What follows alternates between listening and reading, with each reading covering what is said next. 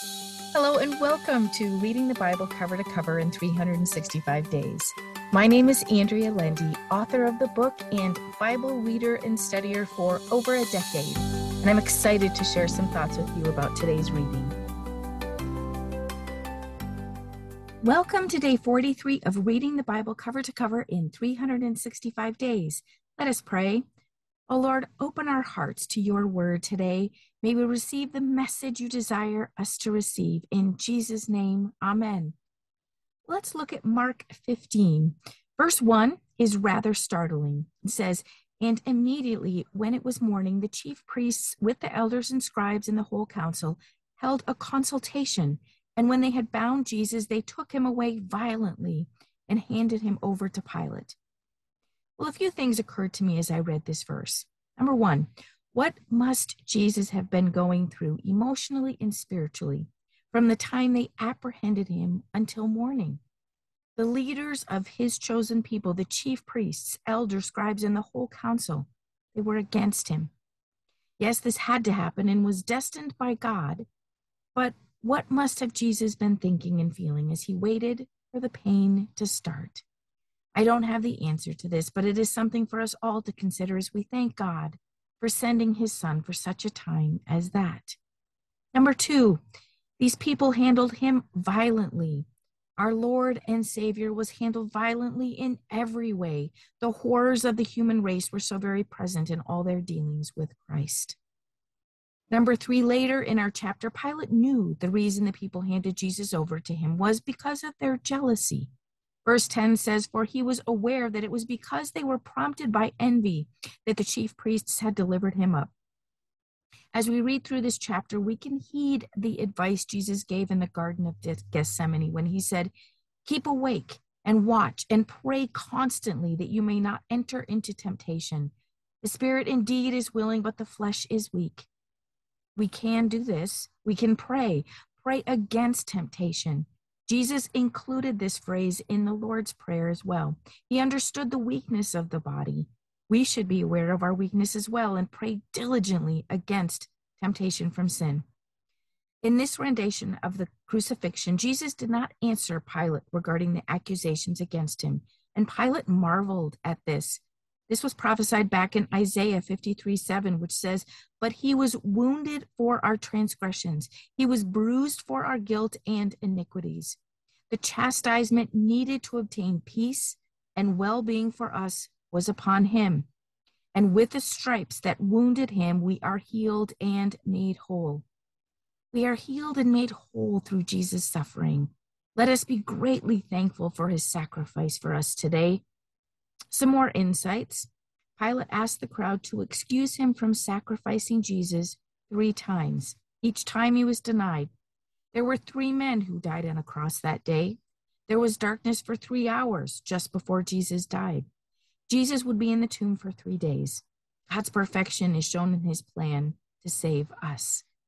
Lastly, we read about the curtain in the Holy of Holies being torn in 2. Remember, this is the curtain that is 60 feet long, 30 feet wide, 4 inches thick, and took 300 priests to maneuver it.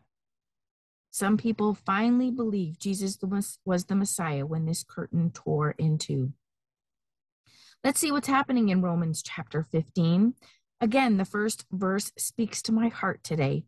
We who are strong in our convictions and of robust faith ought to bear with the failings and the frailties and the tender scruples of the weak. We ought to help carry the doubts and qualms of others and not to please ourselves. Paul had just written in chapter 14 about making sure that we don't put a stumbling block in our fellow believers' way. There was a controversy over food, vegetarian versus carnivore. Some were okay with eating meat, others were not. He continues his edification of the people here, encouraging those who are strong to help encourage and strengthen the weak. He gives Christ as an example to follow in this area. Christ came to fulfill the scriptures that we could read and have hope in him and his Father. He presented himself to the Jewish people, the chosen people, because of God's promises. Though most of them rejected him, he came to fulfill the word because God is a God of his word.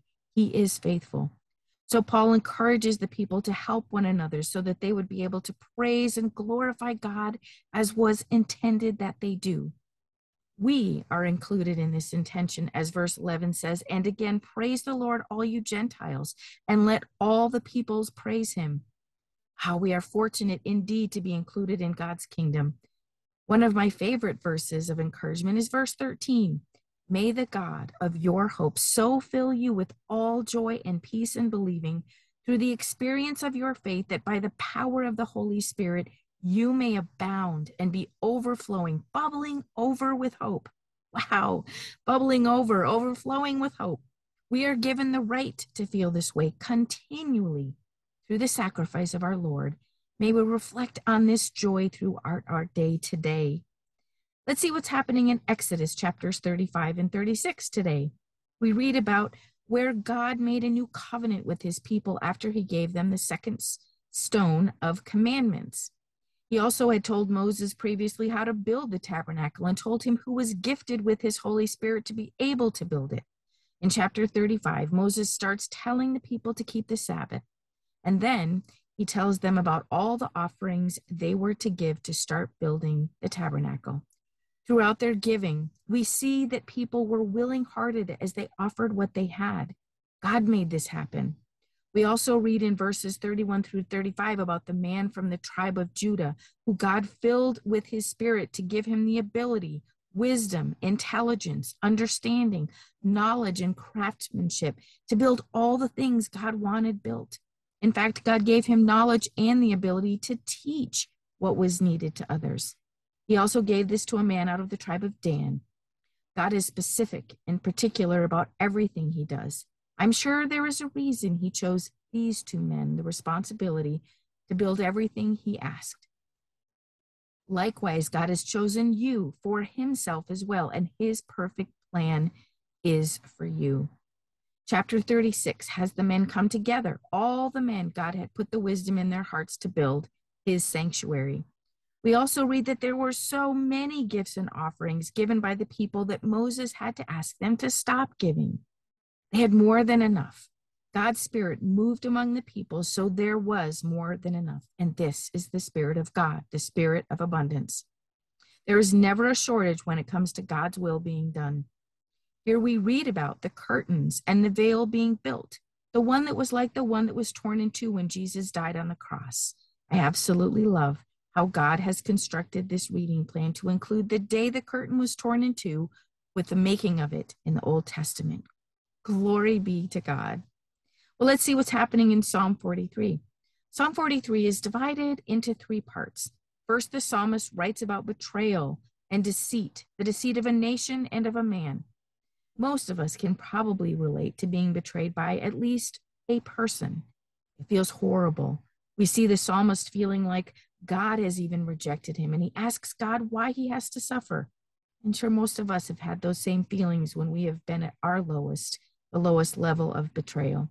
We feel like God has even left us. But then this man asks for God to give him light and truth. And isn't that what we want when we sit alone in the darkness of betrayal? We want the light to shine on the truth, and we want to be vindicated. Then he writes, he will praise God and be filled with joy, the joy of vindication. God is a God of justice, and he will vindicate us. We must allow, however, for God's vengeance and not seek it on our own, or we have no room for God to work. It's easy to say and harder to do. I was looking up references about God's vengeance, and there are 65 verses in the Bible talking about God's judgment and vengeance. Let's let him do the work of vengeance for us. Lastly, we read about the psalmist talking to himself, asking himself why he should be sad and disturbed, reminding himself his hope and expectation are in God. Let us continue to hope and wait on God. He is never late, just as he is never early. His timing is perfect. Let us pray. O Lord, may we wait on you today to do all you have in mind to do. Lord, show us your provision and perfection as we read about you. Put an extra measure of faith in our hearts as we wait upon you, the God whose plan is perfect, to do all you intend to do in our lives. In Jesus' name, amen. Thank you for walking this journey with me and being a faithful reader of God's Word. I pray that He shows Himself as the God who loves you deeply and cares about every detail in your life. Come back tomorrow for some more thoughts and insights as you read God's Word.